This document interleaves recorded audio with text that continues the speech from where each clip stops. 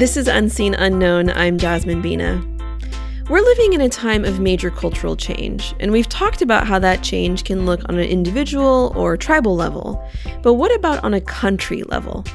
How can governments use different psychological and branding techniques to change behaviors around work, life, and crisis situations like the one we're living in now with COVID-19? Not too many people are qualified to answer a big question like this. But Rory Sutherland is a unique person. He's the vice chairman of Ogilvy, a very respected thinker, prolific writer, and the author of Alchemy, which is one of the most popular brand strategy books around right now. His TED Talks have been viewed over 6.5 million times, and a lot of his thinking has literally shaped the world around us. Rory's work has boldly explored human psychology and behavior for global airlines, international conglomerates, and of course, governments. He calls himself an anarchist. I've seen others call him a contrarian. And NPR has labeled him one of the leading minds in the world of branding. There's nobody like Rory. And this was truly an interesting conversation that I didn't want to end, and I think you'll feel the same way too.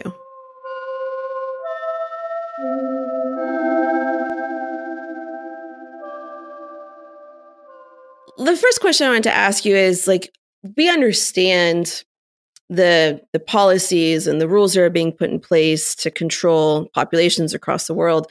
But what I really wanted to start this conversation with you about was managing perceptions and emotions, especially of a population in panic. And I think we've seen different governments do different things. And you seem to have a real international perspective on branding and perception and persuasion and all of that. What have you seen across the world that you think is working, where governments are taking psychology into account and people's subconscious motivators and things like that? It's a really interesting debate between persuasion and compulsion. And one of the things I think we were probably remiss about everywhere was it was assumed, maybe I've got this wrong, it'll be very interesting to look at the final results, and it will be, to be honest, it'll be months before we fully know what's going on, I think. But I noticed that the UK had gone into voluntary seclusion to a significant extent before it was made mandatory. And that might be a mixture of fear. It might be a mixture of, as I said, slight laziness, which is, well, if I've got a good excuse to work from home today, which is, the possible threat, I might as well do so. And I think a very interesting thing will emerge when we need to come out of lockdown, which is what mixture do we use of rules? And there will need to be rules. For example, I think it'll be a long time before mass audience events reopen, whether that's theatrical performances, cinemas, or sporting events. That will need to be rule-driven. Some part of it could be voluntary. I mean, I've always half joked, but there's a serious point to it, which is that a large percentage of the working population are introverted by temperament, and in many ways quite like a degree of self-isolation or working from home. And it's always worth remembering that the patterns of behavior in society tend to be disproportionately set by the most extrovert, the most sociable, and the most active. And it's also worth remembering that the social norms are set by the active, because active people are visible, whereas people staying at home and watching television, by definition, aren't. So as soon as you leave your house, you're exposed to lots of active people, whereas inactive people, I mean, people who are quite content with a screen and a book, are by nature tend to be less salient and less visible. And so I think there's a part of it which is that you can significantly reduce the amount of people traveling at peak times on public transport and the amount of people traveling into city centres if you legislate for a degree of choice. Now, no one's yet suggested this. It's what I call libertarian legislation, which is that you actually legislate. Now, it's generally assumed by libertarians that all legislation is welfare limiting because it's choice limiting. But I think it's possible to legislate, if you read John Stuart Mill on liberty, as much of his concern about the constraints to individual liberty were directed at social norms and conventions as were directed at government and government compulsion and forced action. And it's simply an area for discussion. I'll give you a lovely example of libertarian legislation, which is here in the UK, we have a first-term female member of parliament for Faversham called Helen Whately. And her legislation is simply around what you might call a norm or a default. And she simply says that when you advertise a new job in any form, it's assumed that the job offers a degree of flexible working unless the ad states the contrary. And so that's simply changing a norm so that by default, jobs are deemed to be flexible unless there's a good reason for the opposite. Now, at the moment, what you tend to have is a default where jobs are assumed to be 9 to 5, 5 days a week, no flexibility of place, no flexibility of time, unless the advertisement specifically states otherwise. And what was quite interesting about this is it was intended, and rightly so, particularly to benefit women who were either carers or, for example, working mothers. But it was equally popular. She discovered to her surprise that she got equally as much support among men. And it's an interesting point about this, which is, I mean, one of the things that's always fascinated me about business behavior is how little use we made of video conferencing. If you consider the fact that in some respects, it's like a superpower. You know, you can talk to an audience of 50 people in Romania, and 20 minutes later, I can be talking to 3 people in Atlanta. Now, you can't even do that if my employer gave me a Learjet. It's a pretty special ability. And yet I never fully understood why people didn't sit down and go, this is an important technology. It enables a significant improvement in quality of life, in freedom of whom we can employ and how and under what terms. And I think brings with it pretty significant cost savings and productivity gains if we use it intelligently. But nobody really did that. They just kept on working as though it was 1984 and ploughing into the office at 8 o'clock. I mean, this has struck me as weird for a long time, in that people get up early in the morning, they travel into work on crowded roads or crowded railway trains, and then when they get to the office at, let's say, 8:45, they spend the first 2 hours doing their email. But your email's exactly the same at home. There's no point in coming into an office to do something which is location irrelevant, and yet people still did. So I think there's a role for what I call libertarian legislation, which is just giving people a right, according to their preference and their specific circumstances and needs, the right to do things differently in defiance of what are arbitrary conventions. That's really interesting. So it seems like you're saying the choice isn't enough. You actually have to sometimes change the defaults so that people are forced to make a choice. Yeah. Because, I mean, we're a kind of, very much a copying species. What is weird is generally defined by what most other people don't do. And you can understand why in the workplace, someone who's slightly nervous about their job is going to be terrified of working from home on a Friday if the other person who's after the next promotion comes into the office on Friday. So there's a kind of FOMO going on there, quite literally, I think, which creates a kind of presenteeism. Now, that may have absolutely nothing to do with productivity or the economic value you create while you're at work. I mean, famously, the founder of my own company, David Ogilvy, says he never wrote a single word in the office. He'd go into the office to talk to people or administer things, but all the ads he wrote, all the books he wrote at home. Now, he was obviously the company founder, so he had the freedom to do that. And I'm a kind of vice chairman, so I have the freedom to adopt fairly whimsical working patterns that happen to suit my temperament. And I like long periods of discretionary time alone in order to work. I also am a bit of a night owl. So I have the freedom, I suppose, partly because my job title is eccentric, pretty much to work at a pace and pattern that suits me fairly well. And I think my productivity is boosted by that. Now, 95% of people in the workplace don't have that same freedom. If you're naturally an early bird and you're naturally highly extrovert and you don't like, some people like a very, very strong partition between their work life and their home life. And if you're one of those people, the existing arrangement probably suits you fine. And you're probably in, if not a majority, at least a fairly large minority. But there are a lot of people who are essentially forced to go with the flow. It's rather like, if you're in a bunch of friends at a bar and people buy drinks in rounds, you're sort of forced to drink at the pace of the heaviest drinker in the group, because otherwise you miss out. And that, I think those same problems affect human behavior. I learned a lot of this, by the way, by reading books by a great guy who's at Cornell, I think, called Robert H. Frank. And he's written books called The Darwin Economy, for example. And one of the points he makes is that there's an awful lot of human behavior which is really signaling behavior. It's all to do with things like imagery and presentation and self-marketing, which is not really about, mainstream productivity. It's done. So we travel to Frankfurt to visit a client, not because the meeting couldn't be performed more effectively on Zoom, but to signal our commitment to that client. And let's say there's a client issuing a pitch. If one of your 4 competitors decides to fly out to Frankfurt to take the briefing, then the other 4 companies are basically obliged to do the same for fear of being placed at a relative disadvantage. And there's an awful lot of human consumption and consumer activity which is positional rather than absolute in its gains. And so it's worth remembering that, don't think that naturally competitive behavior as adopted by individuals is necessarily the same as what is collectively optimal or rational.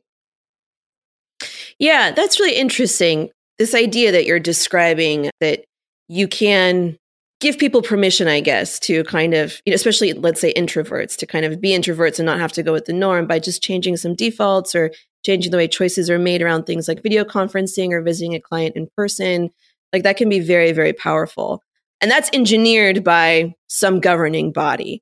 What was also interesting to me that I wanted to talk to you about is that in some countries, you did have the public reacting really positively to the pandemic. So like in Hong Kong, for example, they did really well. They claimed an early state of emergency because they still remembered SARS. People already had their masks. They're pretty well organized, but it wasn't perceived as a government effort or a government success. It was really perceived as a success on behalf of the people because the government seemed to be lagging. Yeah, I mean, those are, according to the Hofstede measure, Eastern societies tend to be more collectivist.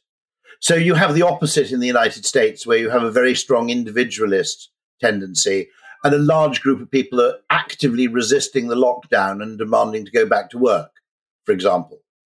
And so part of that, I think, does reflect cultural differences. And it's always worth remembering in any international setting that Anglo-Saxon cultures, of which we're both part of one, are anomalous, in fact. I mean, there are very, very many things about your typical, and I don't mean this racially, I mean this culturally, that if you've grown up in the United States or the UK, or to some extent, Scandinavia, for example, your particular worldview is likely to be much, much more individualistic than is typical for the world as a whole. And also, there, simple patterns like our approach to extended families is completely different to that which would be seen as completely normal in, 3 or 4 billion of the world's people. Mm-hmm. Broadly speaking, we have very, very nuclear families. We don't live with our grandparents, et cetera, et cetera. Now, we think of that as perfectly normal. In the wider scheme of things, it's rather an anomaly. In fact, David Brooks, interestingly, who I think is a very interesting commentator in the New York Times, wrote a piece recently suggesting that, the idea of the nuclear family was a mistake, and it's kind of a luxury for the rich. Yes, I read that article, and it kind of stopped me in my tracks. Me too, yeah. Because we have, there are strong elements, where, because Anglo-Saxon cultures have been quite successful in some dimensions, we don't ask ourselves nearly often enough whether at the absolutely personal level, at the level of lived experience as opposed to economic success, whether there's an invisible cost. Just as, for example, there's an economic gain but an invisible cost to the extent to which Americans until recently were unbelievably prepared to up sticks in search of pay rises. You'd move to the other side of a continent in order to get a 20% pay rise. I'm sure that economists regard that as highly desirable. I mean, Brooks's piece made the point that at some level in extended families, there's a mutual support network and an intergenerational support network, which protects people, I think, against all sorts of downsides. There's also, I guess, a kind of reputational framework. If you look at something like the Indian divorce rate and compare it to the American divorce rate, the Indian divorce rate is absolutely minuscule. Mm-hmm. Now, a large part of that may be, cultural tradition, but some part of it may be wider parental pressure and societal pressure. So the degree to which a young Anglo-Saxon person, this is often called weird, isn't it? It's white, educated, industrialized, rich, and democratic is the acronym. And a large amount of behavioral science work is done on students or graduate students from weird countries. And it is worth remembering, for example, that people who are living in highly cosmopolitan settings in, let's say, New York City or London, in a megalopolis, they have lives which are hugely atypical. And I don't mind that, by the way, the fact that they're atypical. What I do mind a little bit is the assumption that their style of life is also inherently superior, more sophisticated, and more desirable than someone who lives more locally. Right. And so there's a degree of it, by the way, which I also think is actually dishonest, that in many ways, people are forced to move to large cities for economic reasons. And having done so, they confabulate the reasons why those cities are so great. I think if one's being completely objective about it, there's a hell of a lot to be said for living in suburbia or living in smaller towns, simply in terms of convenience, ease, particularly if you're in defense of small towns. It's worth remembering that the internet and online shopping and so forth, and online stimulus through Netflix or whatever it may be, the cultural deficit you suffer from living further away from a large city is a fraction of what it would have been 20 or 30 years ago. In other words, I could go and live in West Wales or Snowdonia or something, and my Netflix will be just as good as yours, and my Amazon will be just as good as yours. And, it's not as if you're no longer have access to interesting or exciting stimulus, regardless of the place you find yourself in. So logically, the case for living somewhere out of a large city should have grown. But equally, it sort of baffles me that young people, understandably to a degree, say, property is completely unaffordable. And you go, well, actually, if you were prepared to put up with a sort of commute by train rather than a commute by tube, there is, in fact, fairly affordable, fairly attractive property. It's just not the property that suits your own particular self-image. And so this is where I think there is an economic trap in that once you've got into debt acquiring educational credentials, the only place you can actually pay that debt back in terms of salary differential is by going to a huge megalopolis. And therefore, being forced to do so in order to keep up with your friends to an extent, then forces people, I think, to post-rationalize reasons as to why city dwelling, because I'll be absolutely candid with you, okay, this is why I'm mixed, which is I pretty much thought I'd never leave London, and then I had twins. Now, had I had my children not through batch processing, but one at a time, I think I would have stuck it out. I would have stuck it out in London for child number one. And then at the point of child number two and wondering where they went to school and so forth, I probably would have bottled it. But what I in fact did is I moved out once we had twins fairly rapidly.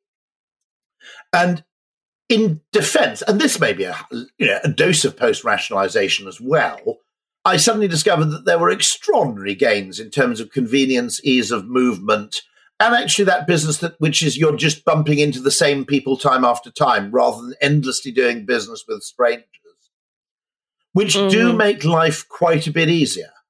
Maybe it's something you care much more about when you're 50 or 40, or what was I then, 35, 36. Maybe it's something you care about more when you're 36 than you're 26.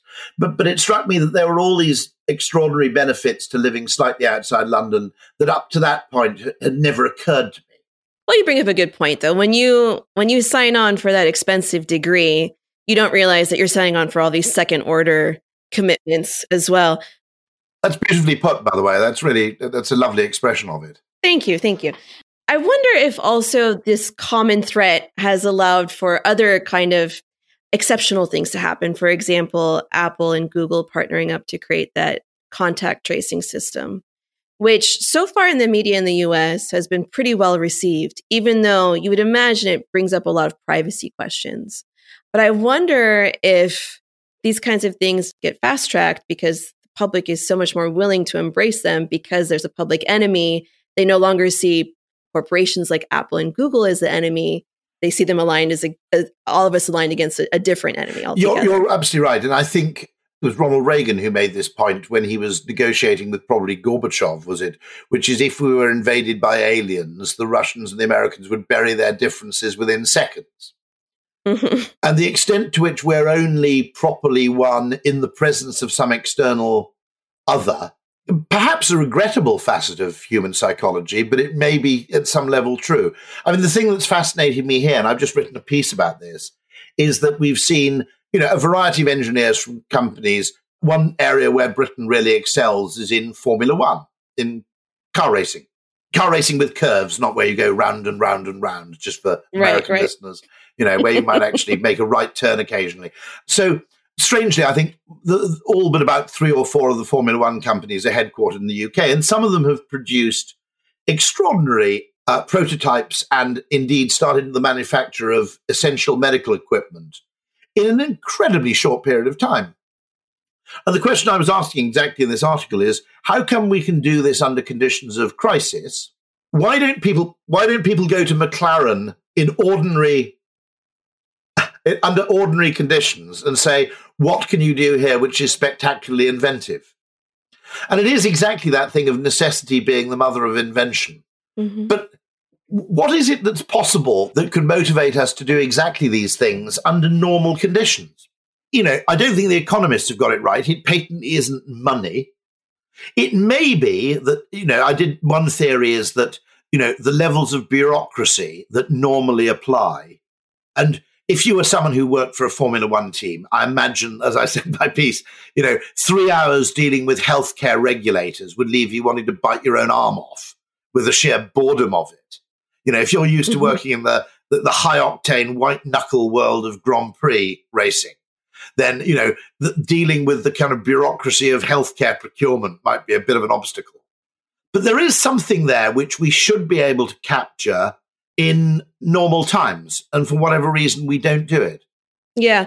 I always assumed that for some reason, a crisis gives you the ultimate permission. Like it almost feels like no holds barred in a way that I don't know that your boss could give you. It gives you permission to fail, certainly, in that, you could argue that normal institutional businesses and entrepreneurs are distinct from this.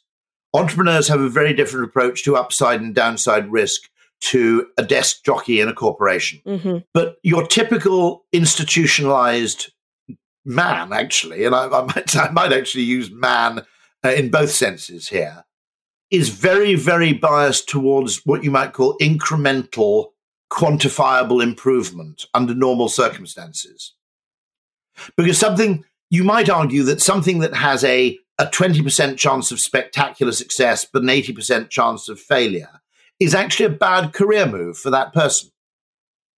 Mm-hmm. Because 80% of the time he loses his job, fails to get the promotion. Now, under wartime conditions, Churchill, actually, if anything, as a wartime leader, had too great an appetite for bonkers ideas, and some of his advisors had to kind of throttle back on some of the more insane ideas Churchill would entertain. Things like, for example, the bouncing bomb made famous in the Dam Busters raid. Would that have been given much consideration in peacetime? I rather suspect not.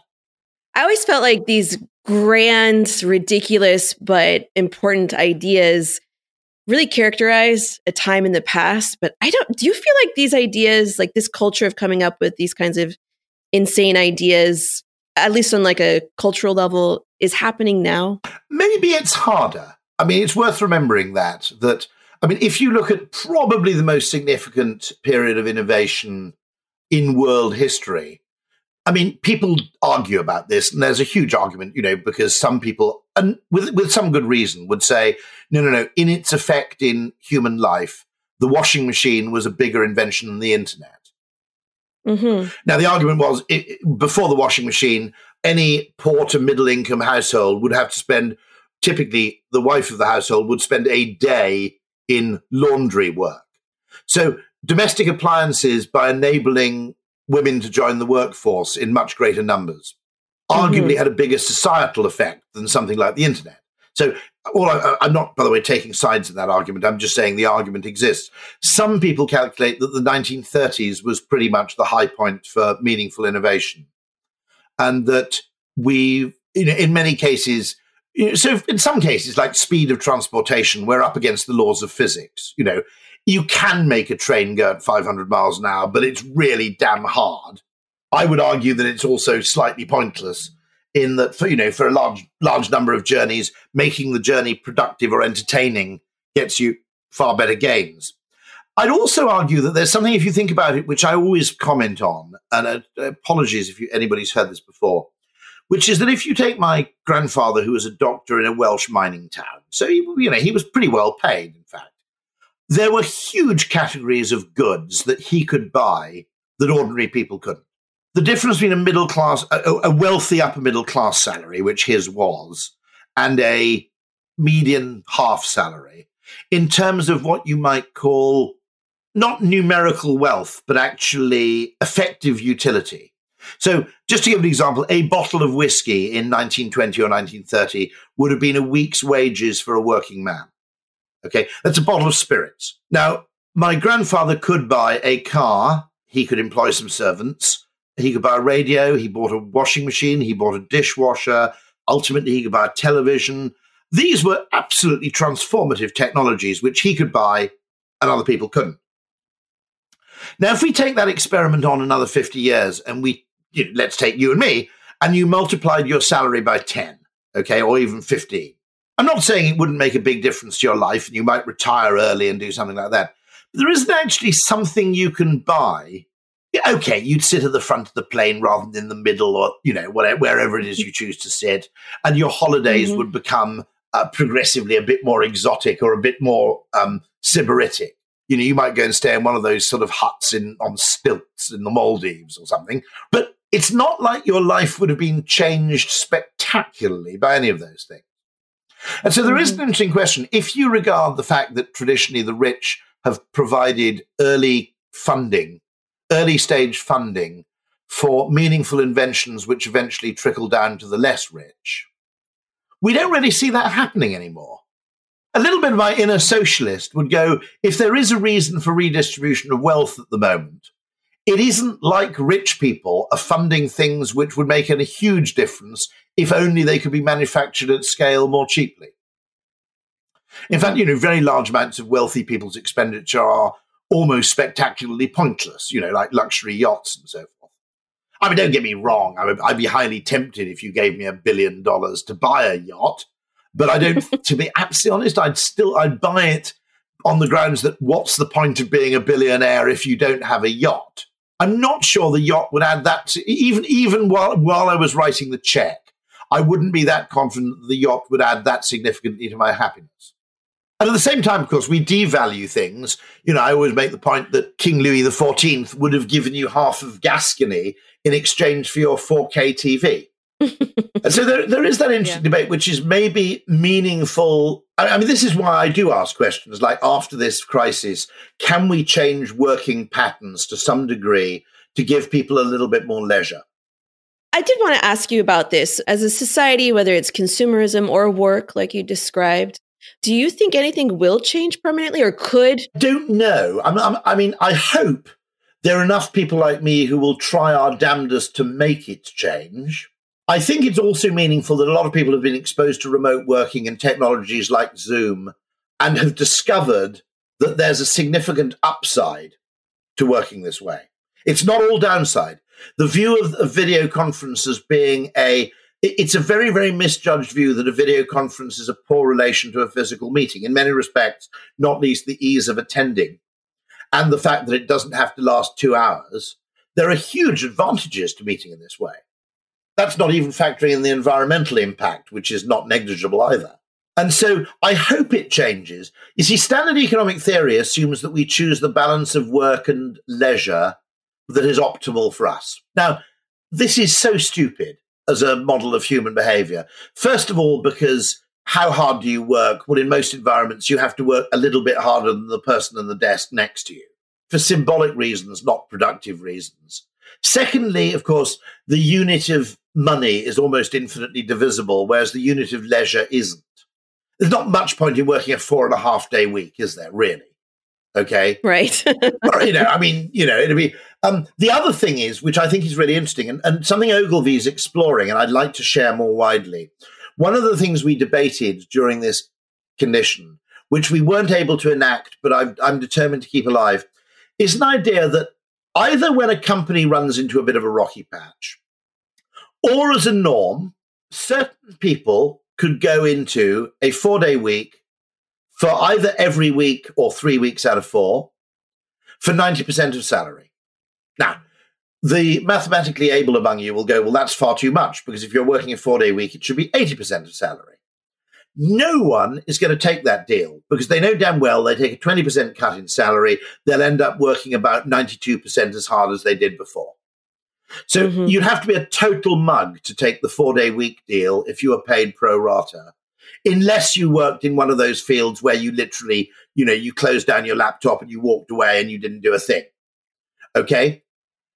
And so no one's going to take that trade-off. But the 90 for 40 trade-off, where maybe you work a bit longer 2 days a week, and maybe you do work Fridays, 1 week in 3, now we're starting to create exchanges which people might willingly opt for, either permanently or for part of the year.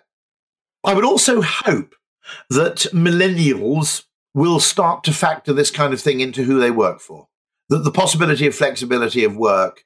And one of the things I'm fanatical about with my team, because I'm a fanatical early Zoom convert, is, look, if you think you can be just as productive and you don't have any meetings to attend and all your work can be done virtually without requirement of us being in a specific place, if you want to go off to Marbella for a week and work there, it really doesn't bother me. I think millennials in the US are a little primed for this already, because before any of this started, there was this backlash starting against the idea of hustle culture and overwork, which had really become romanticized in the last 20 years. If I'm right, Bernie was keen that everybody in the United States should have a mandatory, was it 3 weeks paid holiday a year? I don't know. I'm not sure exactly what it was. Certainly, the North American approach to vacation entitlement is horrendous. I mean, I had a friend who didn't work, who turned down a job at Google for this reason. And she was a Brit, and she said, look, I'd absolutely love to work for you. The money you're offering is fantastic, but let's be realistic, okay? I'm in a strange country which I want to discover and I need to understand better. I won't be able to discover that country adequately with 2 weeks vacation, because one of those 2 weeks I'll have to spend going back to the UK to visit my parents. Hardly unreasonable. Mm-hmm. So what you're saying is I would then have 5 days worth to discover America. And part of my reason for moving to the United States is that, yours is a country with a hell of a lot of shit to see, okay? I love going to the United States. But the idea, this is a classic case, because I can genuinely say this, I've never met anybody, this is an example of how social norms become very heavily enshrined, going back to John Stuart Mill's point, okay? I've never met anybody in Europe at all, zero, okay, who is so right-wing, they think we should have less vacation. No, so right. Literally, I have met 1 or 2 people who think that there are too many public holidays or bank holidays, which is where you get a Monday off.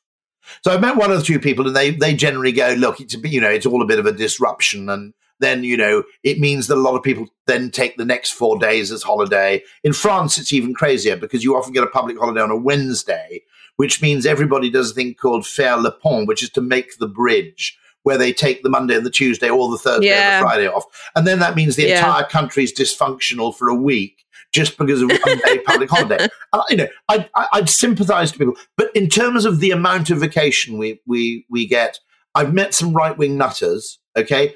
But I've never heard anybody even suggest that, gosh, we could get, if you think about it, we could get another 2% of GDP if we just had only 2 weeks holiday. Nobody's ever said that. Robert Frank does an experiment where he says, would you rather live in a world where the average person earns $80,000 a year and you earn 60, or would you rather live in a world where you earn $50,000 a year and the average person earns 30?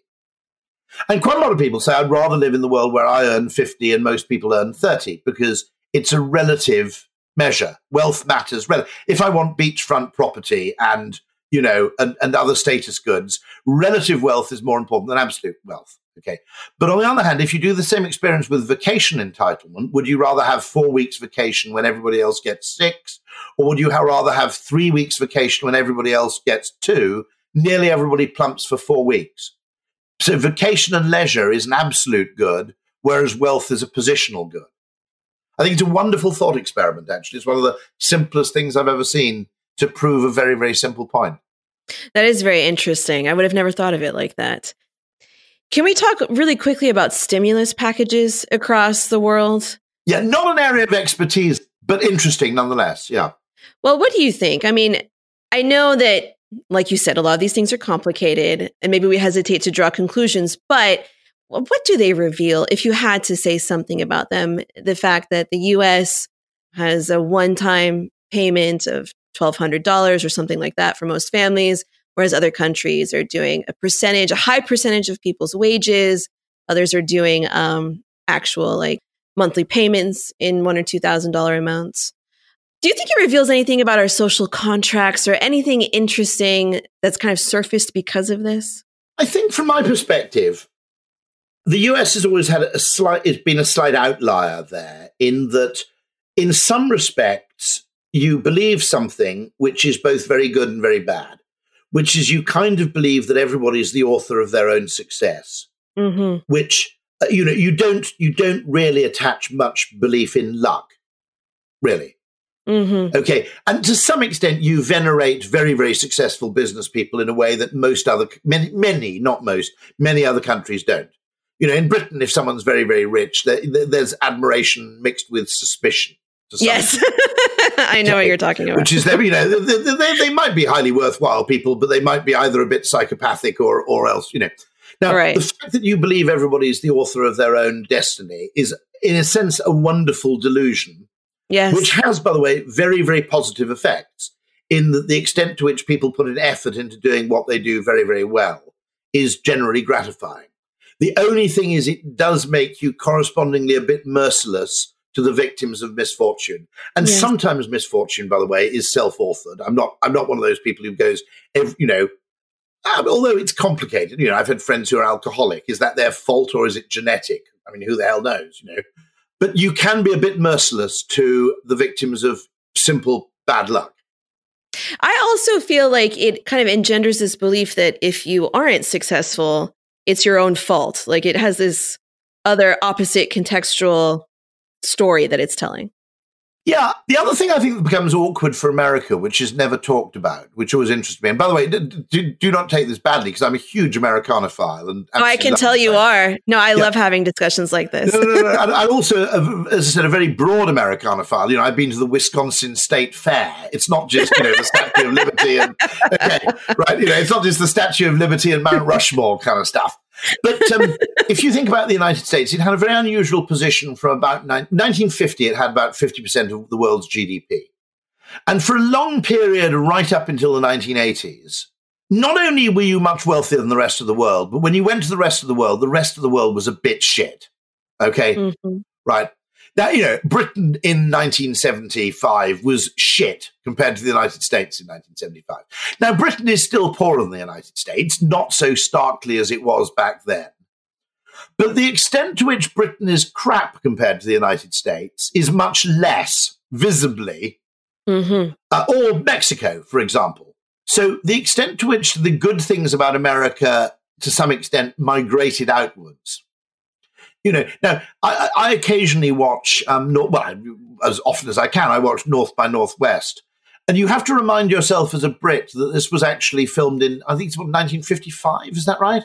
There are details in the film and the architecture and the train, which would have looked, my dad, who's 90, he and his brother, when they were teenagers, they used to get American magazines. I'm not quite sure how, but they used to get the Saturday Evening Post and something like that. And they said, when you were a British kid in 1940 something, they said the car advertisements were like science fiction. It was, convertible cars with an electric opening roof and, V8 straight, extraordinary stuff. They said it was like another planet. Now, that isn't the same as it once was. Okay, it's not like your cars are an order of magnitude bigger or shinier than ours are or whatever. So there is an interesting thing in America, which I think, is awkward for people who grew up where you just automatically assumed that everywhere else you went was a bit rubbish. That's another change which I always mention because nobody else, I'm not because I think it's hugely important. I'm mentioning it because I think nobody else mentions it. The contrast you'd experience in going from the United States in 1960 to Britain or whatever would have been absolutely enormous. And I think there's something interesting going on there as well. But no, I think you can be a little bit merciless towards people who are simply the victim of misfortune for whatever reason. Canada's different there, I guess, isn't it? And, not that different in many respects. But the Canadians would have a slightly less individualistic strain to them. Well, I think at the very least, when Americans see what these packages look like across the world, it does invite these questions about what that means in terms of what our government is to us or what we expect of it. And I think those questions have been coming up in the US, at least for a while, as more and more private or public companies take over more of the infrastructure and services that you would expect the government to handle for you. I think it's just something that Americans have been negotiating for a while. Well, I also think there's a fundamental misconception of economics, which is the belief in economics tends to lead. Now, most countries, the United States included, and the United States, by the way, has one fantastic advantage, which is you have a very gloriously optimistic consumer base. So the typical American tends to assume that life is capable of almost infinite improvement. In other words, it's very low in cynicism.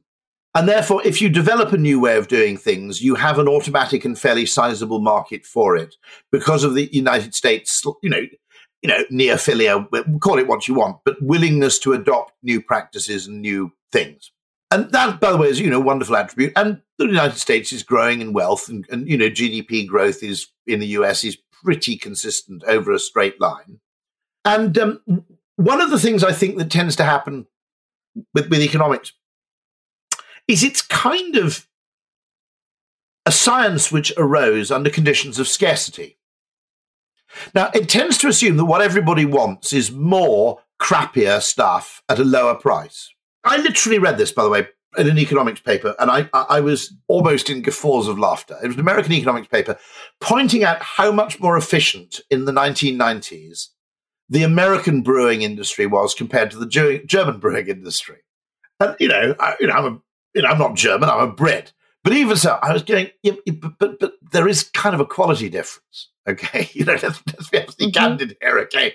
In that, German brewing, offers extraordinary range of choice, variety, Weiss beers. You've got the purity laws. You've got extraordinarily rich ecosystem. Whereas the American ecosystem, a bit like the American ecosystem for cheese, 20 years ago, was all around scale and efficiency and low price and not around quality and variety and diversity. And what you see now is America's gone from being, I would argue, once the hipsters took over, America went from being about the worst country in the world in which to drink beer to one of the best, because they abandoned this assumption that what people wanted was cheap beer produced in extraordinary quantities with enormous economies of scale. So I think there's a really interesting thing there, which is that so much of economics is probably driving government to produce what you might call, or driving just businesses to produce kind of lowest common denominator products. And yet a simple glance at who the most profitable companies in the world are, the most profitable companies in the world by a huge margin are luxury goods companies, whether you call that Apple, which is a kind of luxury goods company, okay, or it's Louis Vuitton or whatever. It's those companies that most ignore that kind of thing and concentrate the most on brand differentiation, brand value, and perceptual value, rather than on narrow definitions of efficiency that make the most money. So are you saying that maybe GDP is not really a measure of the real economics of a country? I certainly wonder about whether if you printed, I just asked this question because I'm interested in behavioral science. If you printed a stack of money and gave everybody lots of money, the assumption would be you must not do that because it will cause inflation. And I'm simply not sure that's true anymore. Now, patently, okay, if the price of something absolutely non-substitutable goes up, and that would be gasoline, bread, grain. If you had the price of bread doubled under the Roman Empire, that inflation caused, inordinate problems because you couldn't really substitute for it. Mm-hmm. Do I think in the same way that if you gave everybody huge amounts of cash, there would necessarily be huge inflation in the cost of, for example, flights? I'm not sure. Because if you think about it, this is terrible marketing bullshit, but it's always worth doing.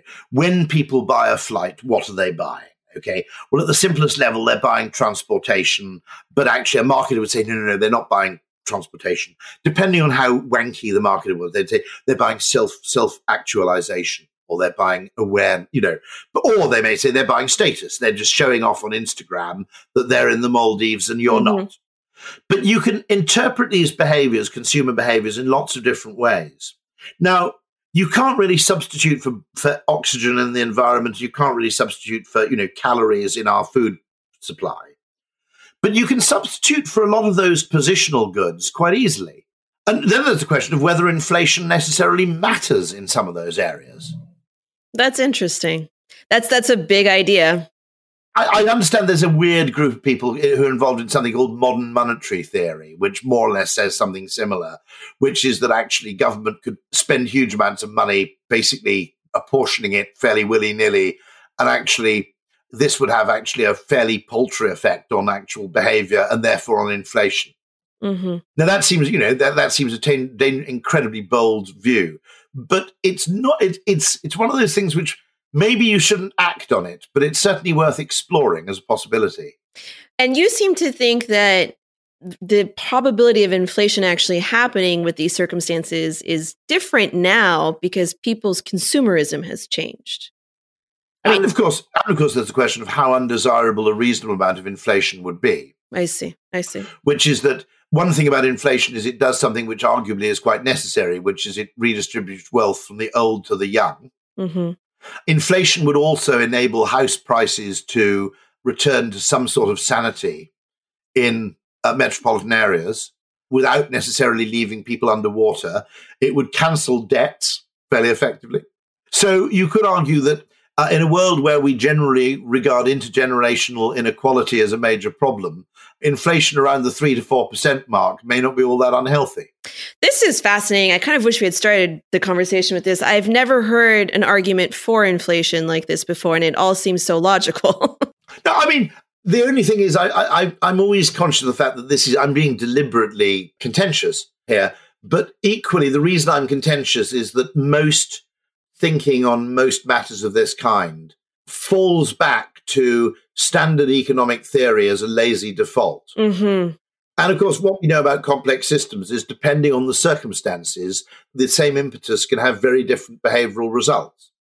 We always talk about inflation. Gosh, isn't inflation terrible? Yet house price inflation, which is among the most disastrous things, hasn't been included in the measure of inflation.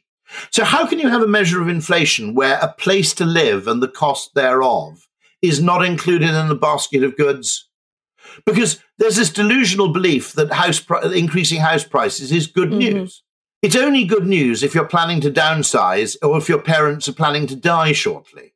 For everybody else through the course of their life, increasing house prices is a bad news story. Well, let me ask you something else that this brings up then. Why are we so married to these really faulty measures of growth and economic gain?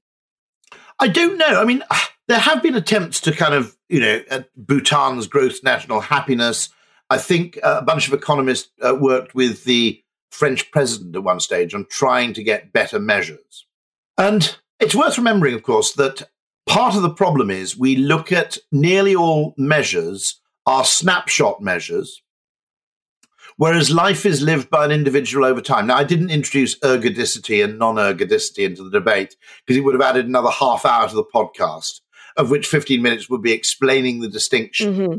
But what matters to your happiness is generally whether your well-being increases over the course of your life. And now, there's an awful lot of statistics are misrepresented because of this snapshot. Now, this is, if you look at the United States, the poorest 15%, 25% have hardly gained or indeed have lost out in relative terms. The richest 25% have gained fairly spectacularly. But they're not entirely the same people. So, a trainee lawyer might well be in the poorest 25%, certainly in terms of his assets, might well be in the poorest 25% of the American population. No one would think of him as poor because his prospects are probably spectacular. So one of the problems is that it's much easier to get and compare snapshot data of what's happening to a particular group at a particular time, when actually the extent to which that translates to feelings of well-being may be incredibly inexact. Yeah. One of the reasons why you may have greater poverty in the poorest 25% of households is just smaller household size. Or actually, more people attending higher education is arguably creating more poor people. Right. So how the thing looks in snapshot and how the thing plays out over time doesn't even connect very well to begin with. And so we're often looking at something at 90 degrees off the angle we should be looking at it. That's so interesting, and I think so emblematic of this entire discussion, which is really everything just seems to come down to a sense of perception. Everything is so relative. And speaking of perception, I think that'd be a nice way to kind of end the discussion. I like to have these conversations come to a point where we ask you something personal and get your kind of more human take on what's going on. So I'll ask you, how has this pandemic changed your perception of your life, your work, your family, your world, whatever it is? How do you feel that it's changed you? A bit of an introvert. To be honest, in terms of, there's mild anxiety all the time, which I could do without. I had a bout of mild anxiety when our neighbors contracted the disease. So I can do without that mild sense of awkwardness. In general, though, I regard it as, and always have done, the ability to be content within your own head, which is despised by extroverts. I've always seen as a bit of a badge of honor. Just to give an example, I love this fact, which I only discovered the other day, and it's my favorite fact of the month, which is that there are only two animals on the planet who can watch television without having to be trained how to do it, which is humans and dolphins. Isn't that fantastic? Oh, that is very interesting. So chimps don't really get television at first, and they go, it's a load of moving shapes, I don't really get this. And eventually you can kind of get them into, no, this is kind of like a representation. And apparently you can kind of train chimp, but dolphins get telly immediately. They go, oh, look at that. What's he doing with that fish? Right? Mm-hmm.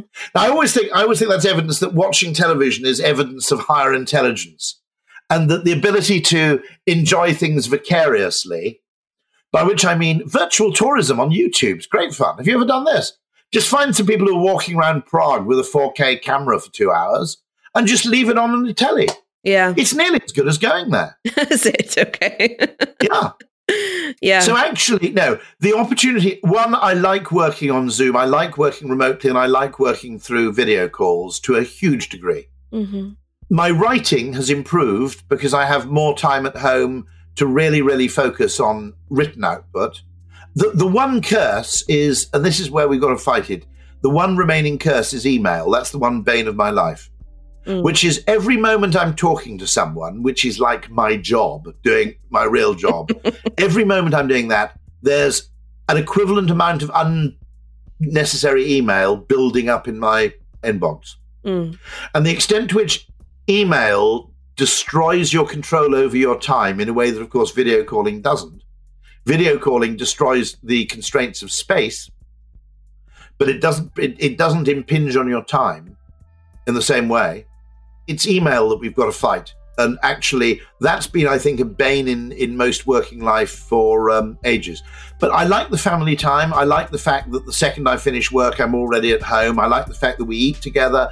I like the fact that I go on walks, which I never did, because you can work when it's dark and enjoy the day while it's light to a degree. I like the fact of the bird song and the relatively empty roads. To a great extent, there are elements of this which are, of course, a huge human tragedy, and we mustn't forget this. But there are elements to it where we can turn it to our advantage by not losing sight of what we liked about this. If you like this episode, share it with a friend. If you really like this episode, sign up for our newsletter at conceptbureau.com/insights. We share a lot more than just our podcasts. I also publish articles on brand strategy. We have videos, a lot of great discussions. If you're on Instagram or Twitter, follow me at TripleJazz. That's TRIPLEJAS. I share my daily thoughts on brand strategy and culture. So come join the discussion. And if you'd like to see all of my writing, I'm on Medium. Just find me under Jasmine Bina.